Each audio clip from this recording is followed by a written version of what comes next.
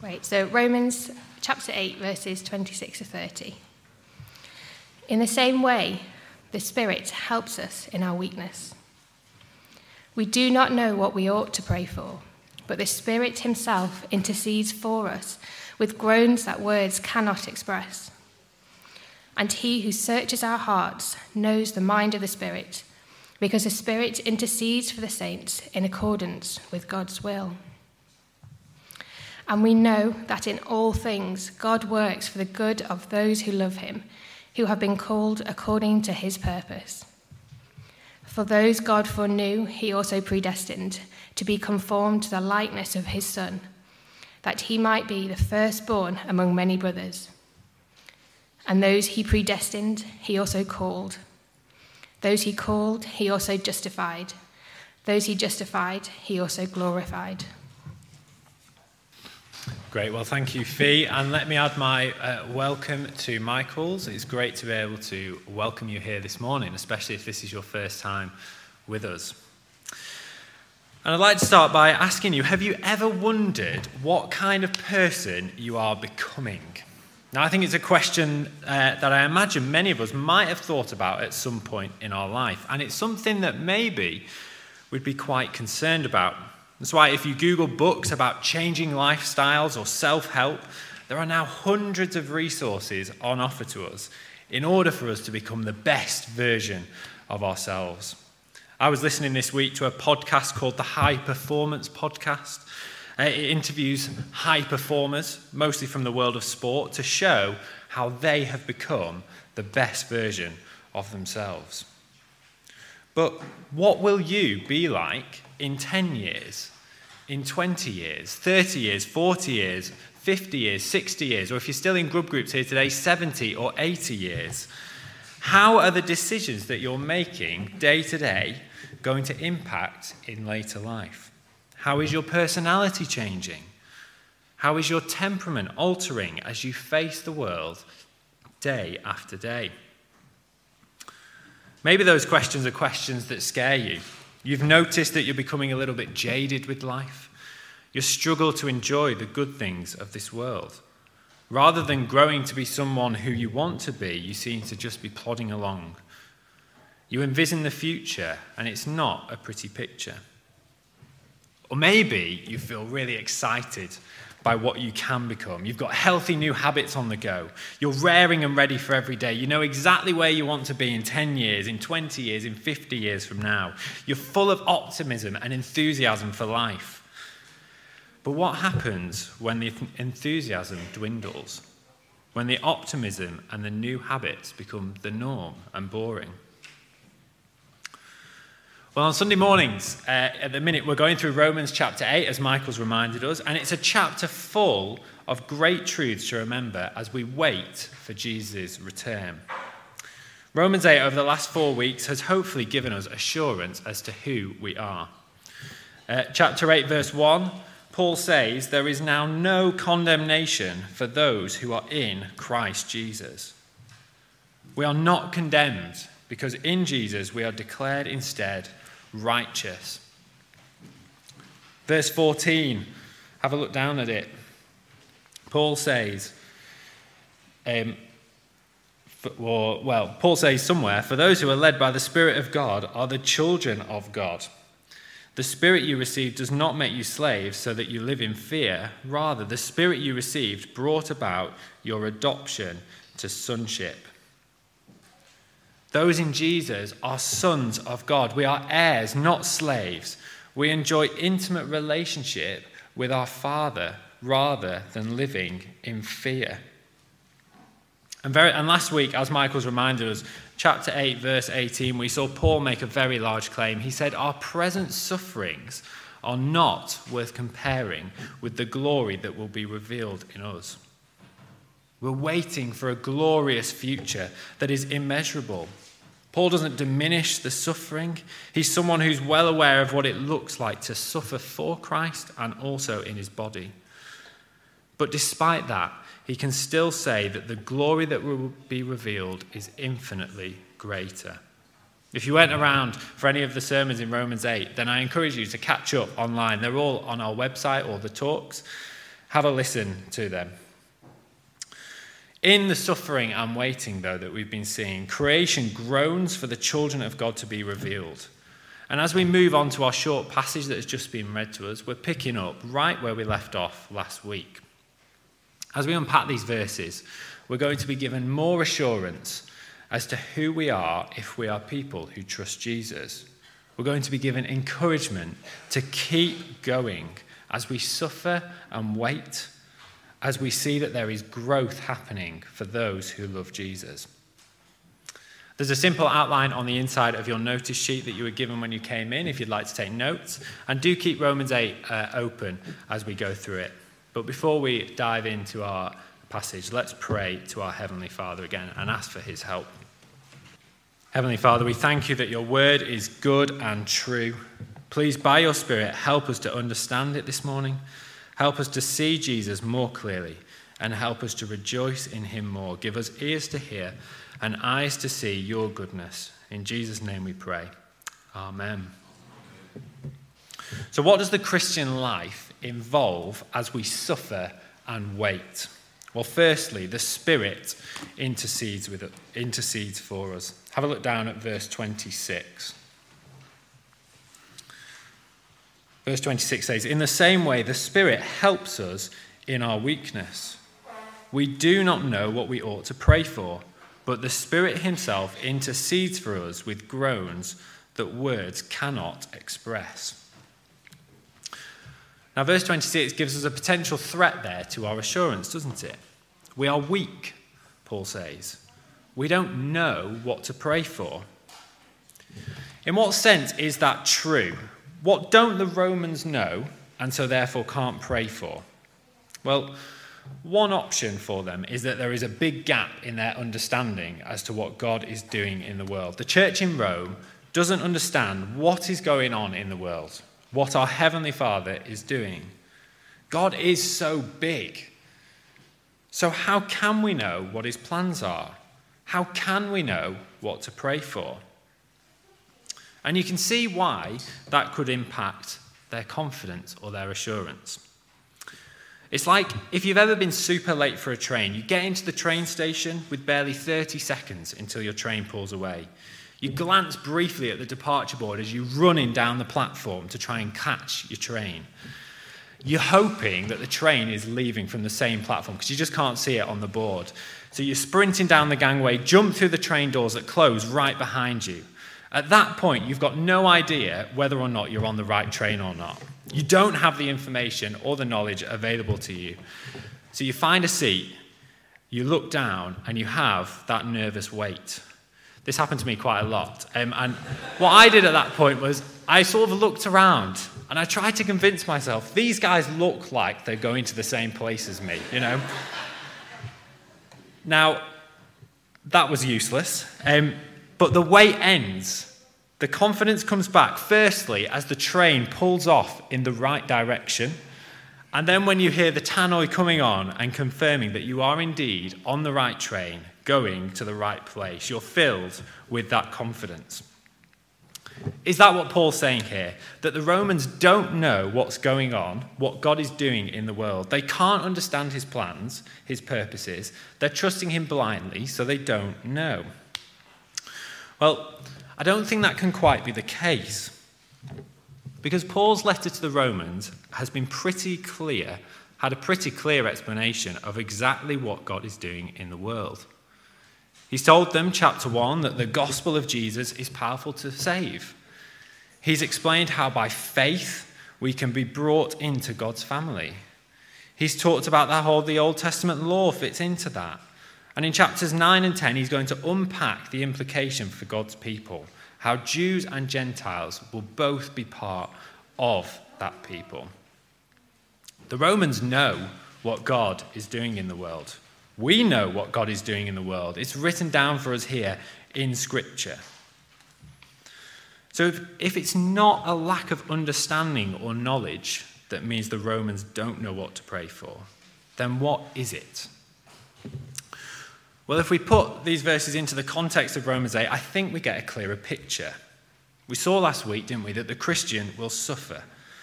The Christian will have to wait for the glory to be revealed. And in that time, it can be hard.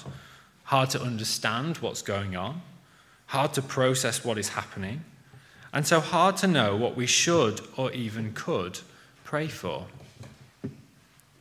Maybe there's been a time in your life where you've really felt that yourself personally. But rather than those times and that discourage us or cause us to doubt, Paul here gives us a much better reality. In those times where we don't know what to pray for, the assurance he gives us is that it doesn't matter. Have a look at verse 26 and 27 again. In the same way, the Spirit helps us in our weakness. We do not know what we ought to pray for, but the Spirit himself intercedes for us with groans that words cannot express. And he who searches our hearts knows the mind of the Spirit, because the Spirit intercedes for the saints in accordance with God's will. Paul says the Spirit helps us in our weakness. We know, don't we, that it is good to pray. It shows our dependence on God. But when we don't know what to pray for, the Spirit is interceding on our behalf. To intercede means to act on our behalf. We don't know what to pray for, but the Spirit is intervening for us with groans, verse 26, that words cannot express. I think that part of verse 26 is simply reaffirming the reality of our state as sufferers. We don't know what to pray for. We can't express what we think or feel in words, and so the Spirit is interceding on our behalf. And the encouragement is that there is no one more qualified. If Anna, my wife, was trying to bake a cake, but she got stuck or incapacitated, or our child started screaming for her, I would gallantly step in to try and help. I would intercede for her. But despite my GCSE in food technology, it would be disastrous. However, if Anna got stuck baking a cake and Mary Berry or Prue Leith rocked up to our house to finish it off for her, the result would be incredibly different. They can intercede because they're qualified, they're experts, they know what they're doing. And the Spirit intercedes for us as God's people. Verse 27 reminds us that the Spirit knows God's will. That makes sense. He is a person of the Trinity after all. And it means that the Spirit, as he intercedes, is the right person for the job. He knows God intimately. He knows what is going on in the world. He knows what God is doing. And so the intercession by the Spirit is aligned with God's will to make us more like Jesus, to sanctify us, which we'll see more about later on. But the point is that the Spirit interceding for us should give us confidence and assurance. Even as we don't know what to pray for, we are being sanctified. The Spirit helps us in our weakness. So as we suffer and wait, the Spirit is interceding. And as we suffer and wait, secondly, God is working for our good. Now, I wonder if when you were growing up, you really wanted to be like someone. Here's me, aged about 4, I think. There's a photo on the screen. And what you might see in this photo is an ordinary child sat on a red bike. Does everyone see that? Good group kids, can you see that? Do you agree that that's the photo? Yeah? Well, I'm afraid you're wrong.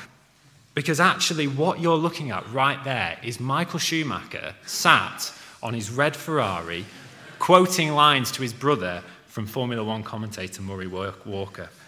That was my dream as a child. I wanted to be like Michael Schumacher. I had the first name for it. I wanted to win Formula One races in the shining red of Ferrari. In fact, I was chatting to my dad about this yesterday. I loved it so much that apparently I asked to learn German when I was in primary school so I could speak like him. Instead, apparently, I had to settle for putting on a dodgy German accent instead. And I also refused to have any other coloured bike until I was 12 years old. But maybe that idea resonates with you from your childhood, or maybe even now. There is a part of me that would still like to be Michael Schumacher. Maybe you've had or have someone who you want to emulate, who you want to be like, a sports star, a film star, your favourite book character, your parent or your grandparent. And becoming that like them excited you. You wanted to experience what they experienced, have what they have, be like them in how they are, how they act, what they stand for. Well, hold on to that, though. Hold on to that as we see Paul making another big claim in verse 28. Have a look down at verse 28 with me.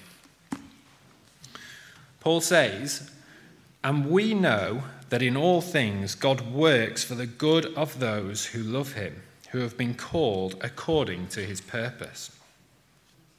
Now, it's a big claim because of the situation that the church in Rome, and indeed Christians everywhere, find themselves in as suffering waiters. And maybe our temptation with a verse like this is to nuance it, to say, well, it applies in situation X, but not situation Y. To say that there are caveats to this statement, that we need to clarify it with a but at the end of the sentence. God works for the good of those who love him, but not now. Paul's claim is big.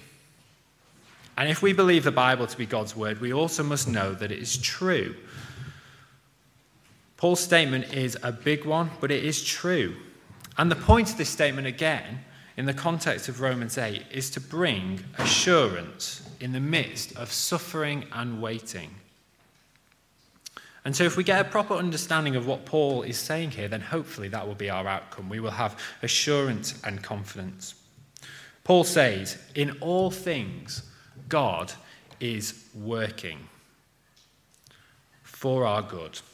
Let's break this sentence down. Firstly, God is working. God is so big and is so sovereign. He rules the world. He holds the whole created order together. But he's also intimately active in all things that go on in the world. And as we heard earlier from Neil and Rika, when suffering comes, that truth can be hard to believe. We'd love for God's work to somehow reveal himself in a vision. We talk about acts of God. How great and how much confidence would it give us if we saw something like that? Now, I'm not for 1 minute going to limit God, saying that he couldn't do that. But the pattern set throughout the Bible is that God is at work sovereignly through ordinary human means. Through the giving of a promise to an ordinary old man in Genesis 12. Through choosing an ordinary looking shepherd boy to be his king in 2 Samuel. Through the horrific acts of a group of men who convict an innocent man to death by hanging him on a Roman cross. God is at work in our lives, in the ordinary, everyday things we see around us, through his people. And again, that should give us assurance. We're not forgotten about. We're not ignored. We're not God's playthings. No, God is intimately involved. In all things, God is at work. And he's at work for a purpose. We know that in all things, God works for the good of those who love him, who have been called according to his purpose. He's at work for the good of those who love him.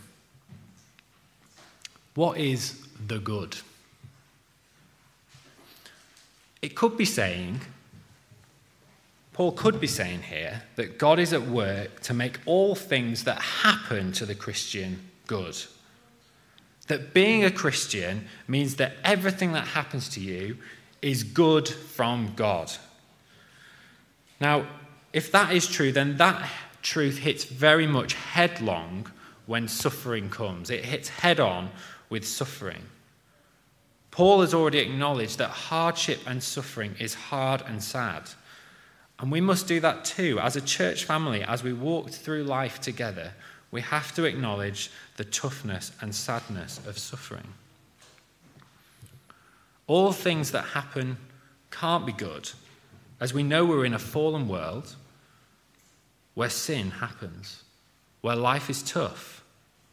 We understand the world we live in, and so we have to expect that suffering will come. The hope, as we've seen, Romans 8 verse 18, is that there will be a time when there will be no more suffering. But as we wait for Jesus' return, sin and suffering is a real reality. So it can't be that Paul thinks God is going to make everything that happens to the Christian good. Could it be that in each and every situation, that each situation has some form of good to it? Kind of like the whole, it'll all work out all right in the end type of view. For example, if you crash your car and write it off, this view would say, don't worry about that, just be joyful about the new car that you're going to buy. There's a veneer of assurance there, isn't there? A layer of confidence, but it makes light of the suffering. Well, this maybe gets us a little bit closer to what Paul means, but again, there's a problem. To view life like this would mean that we don't allow ourselves to fully face up to the reality that we are suffering waiters. So what is the good in verse 28? Well, the answer is found in verse 29. Have a look down and we'll read from verse 28 again. See if you can spot it.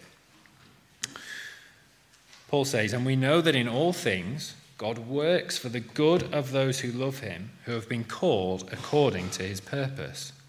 For those God foreknew, he also predestined to be conformed to the likeness of his Son, that he might be the firstborn among many brothers. Did you spot it?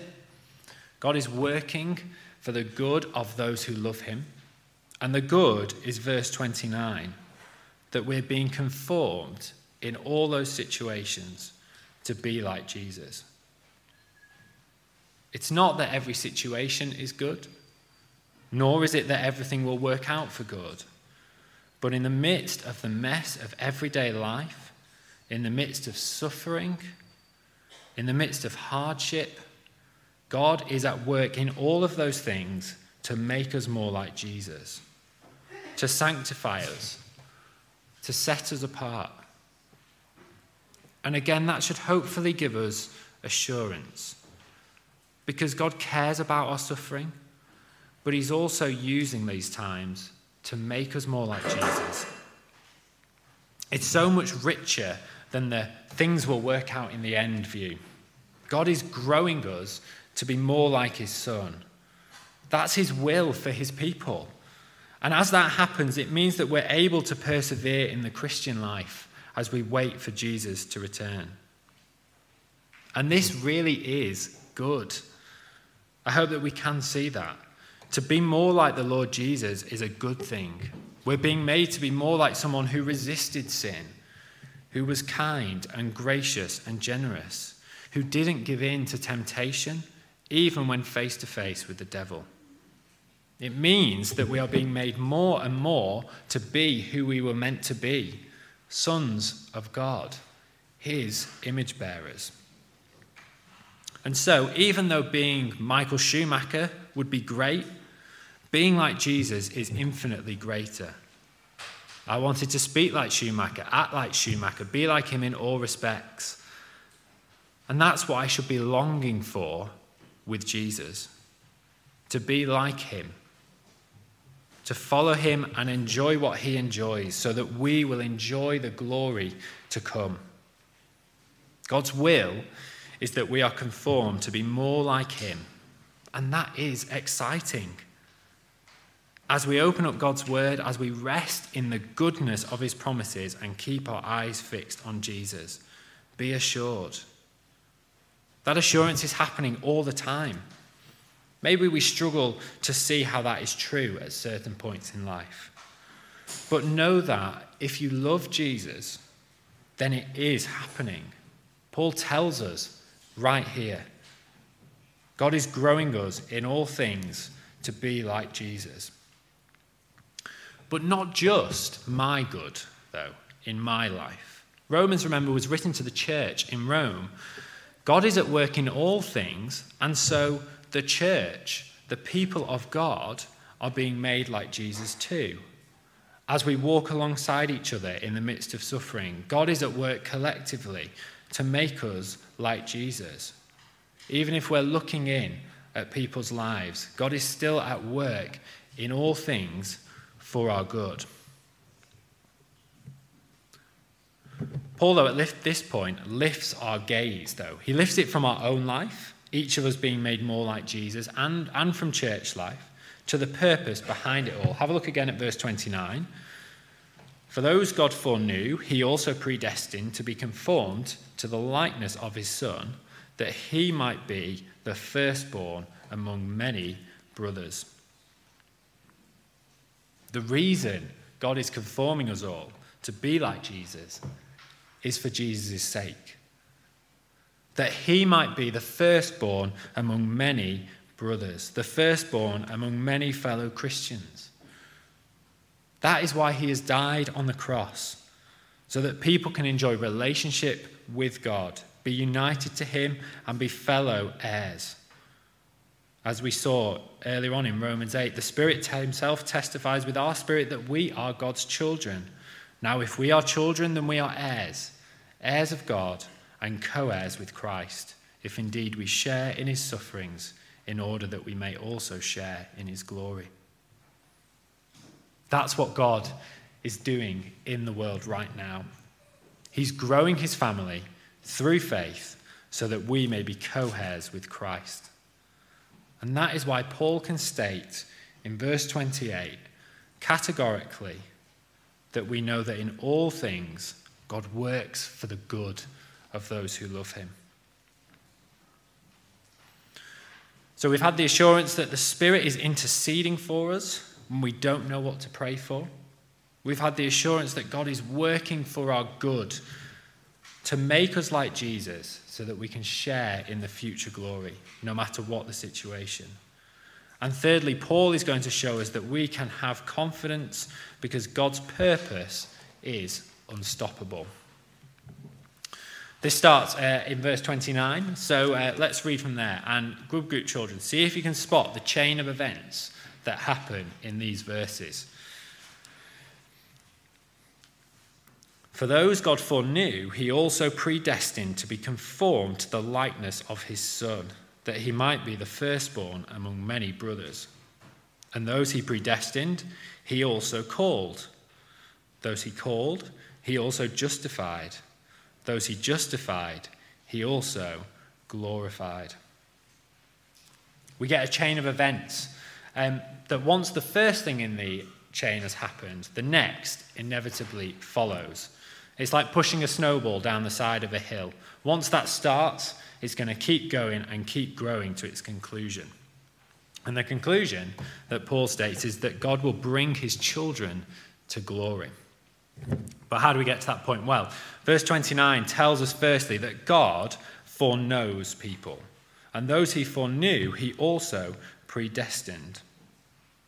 We see God's sovereignty, his bigness, in that he knows people and he predestines them.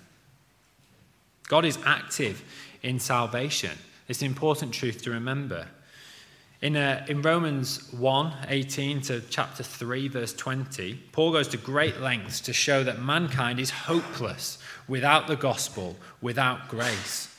It takes God stepping into this world to bring about salvation.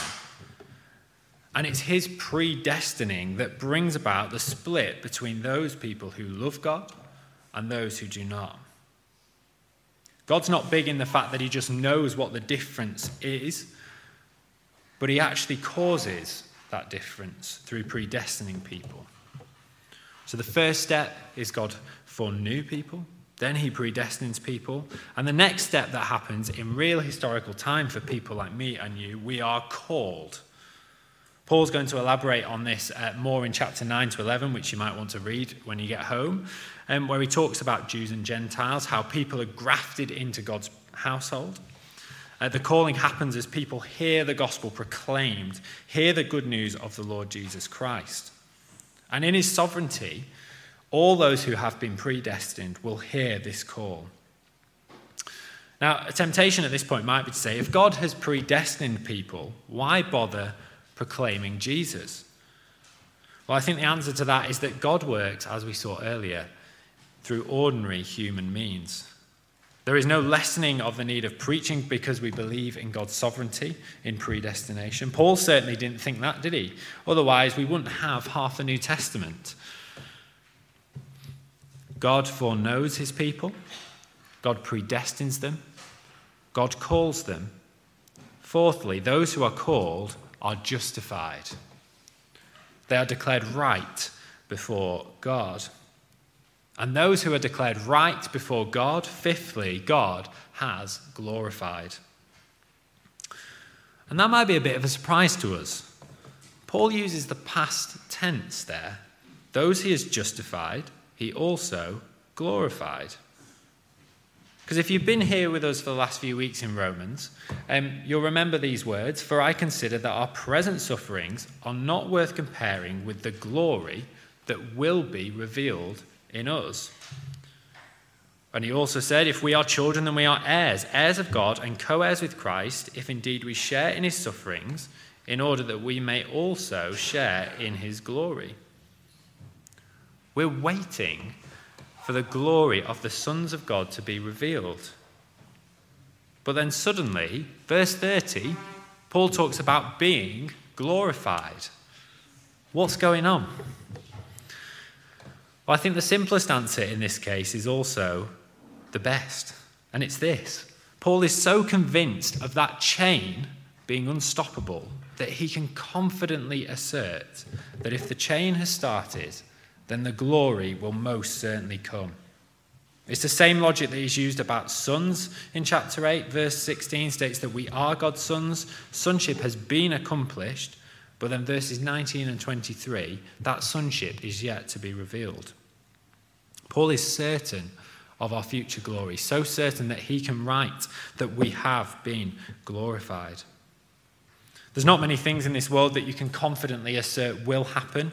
I think the old saying from Benjamin Franklin is that the only things certain in life are death and taxes. But Paul says, for those who trust Jesus, who love him, their future is totally secure.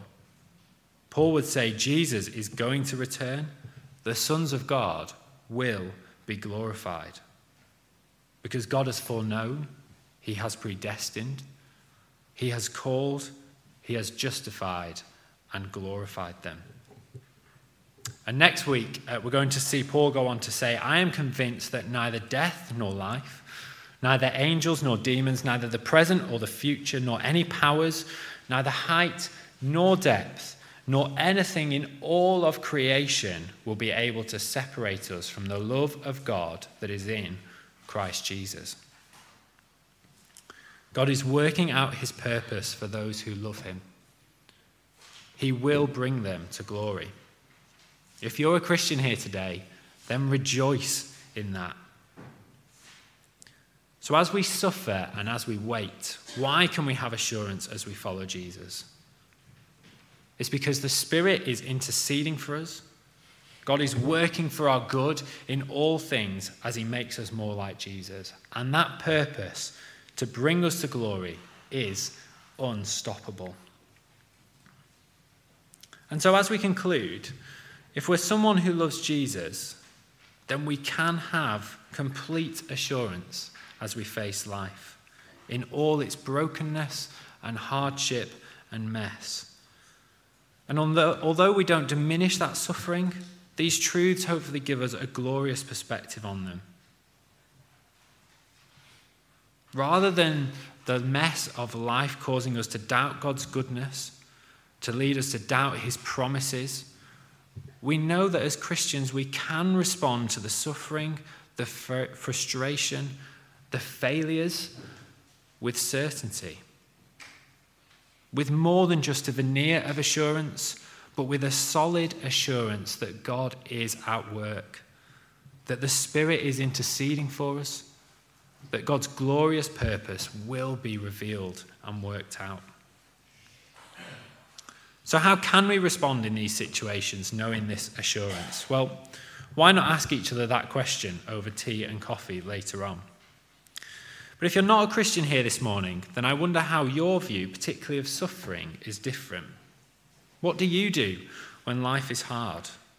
What sort of person are you becoming The Christian can answer, I am becoming more like Jesus through God's grace as we wait hopefully for his return. But if that isn't true for you, then what do you do? Do you feel bitter or angry or discouraged? Whatever your response, the offer of Jesus is there for us all. Through his death, we can enjoy being called heirs of God. We can have assurance. We can have confidence in the midst of life. We'd love for you to recognize that and trust these truths of Jesus for yourself. Do stick around for tea and coffee later. Come and chat to me or to Michael afterwards. But for those who love Jesus, as we suffer and wait, we know that the Spirit is interceding for us, that God is working for our good to make us more like Jesus, and we know that God's purpose can never be stopped. The Christian life is totally worth it because of that. Let's pray. Heavenly Father, we thank you that you are good. Father, thank you that we can know this confidence and assurance in life because Jesus has died on the cross to bring us to sonship. Father, please help us in the midst of life to keep clinging on to these truths. Thank you that we can know that as we suffer and wait, that the Spirit intercedes for us, that you are working for our good to make us more like Jesus, to bring us to glory. Please help us to hold on to those truths each and every day. Help us to encourage each other as a church family to keep clinging on to those truths, particularly when life is hard and tough. And we ask all these things in Jesus' name. Amen.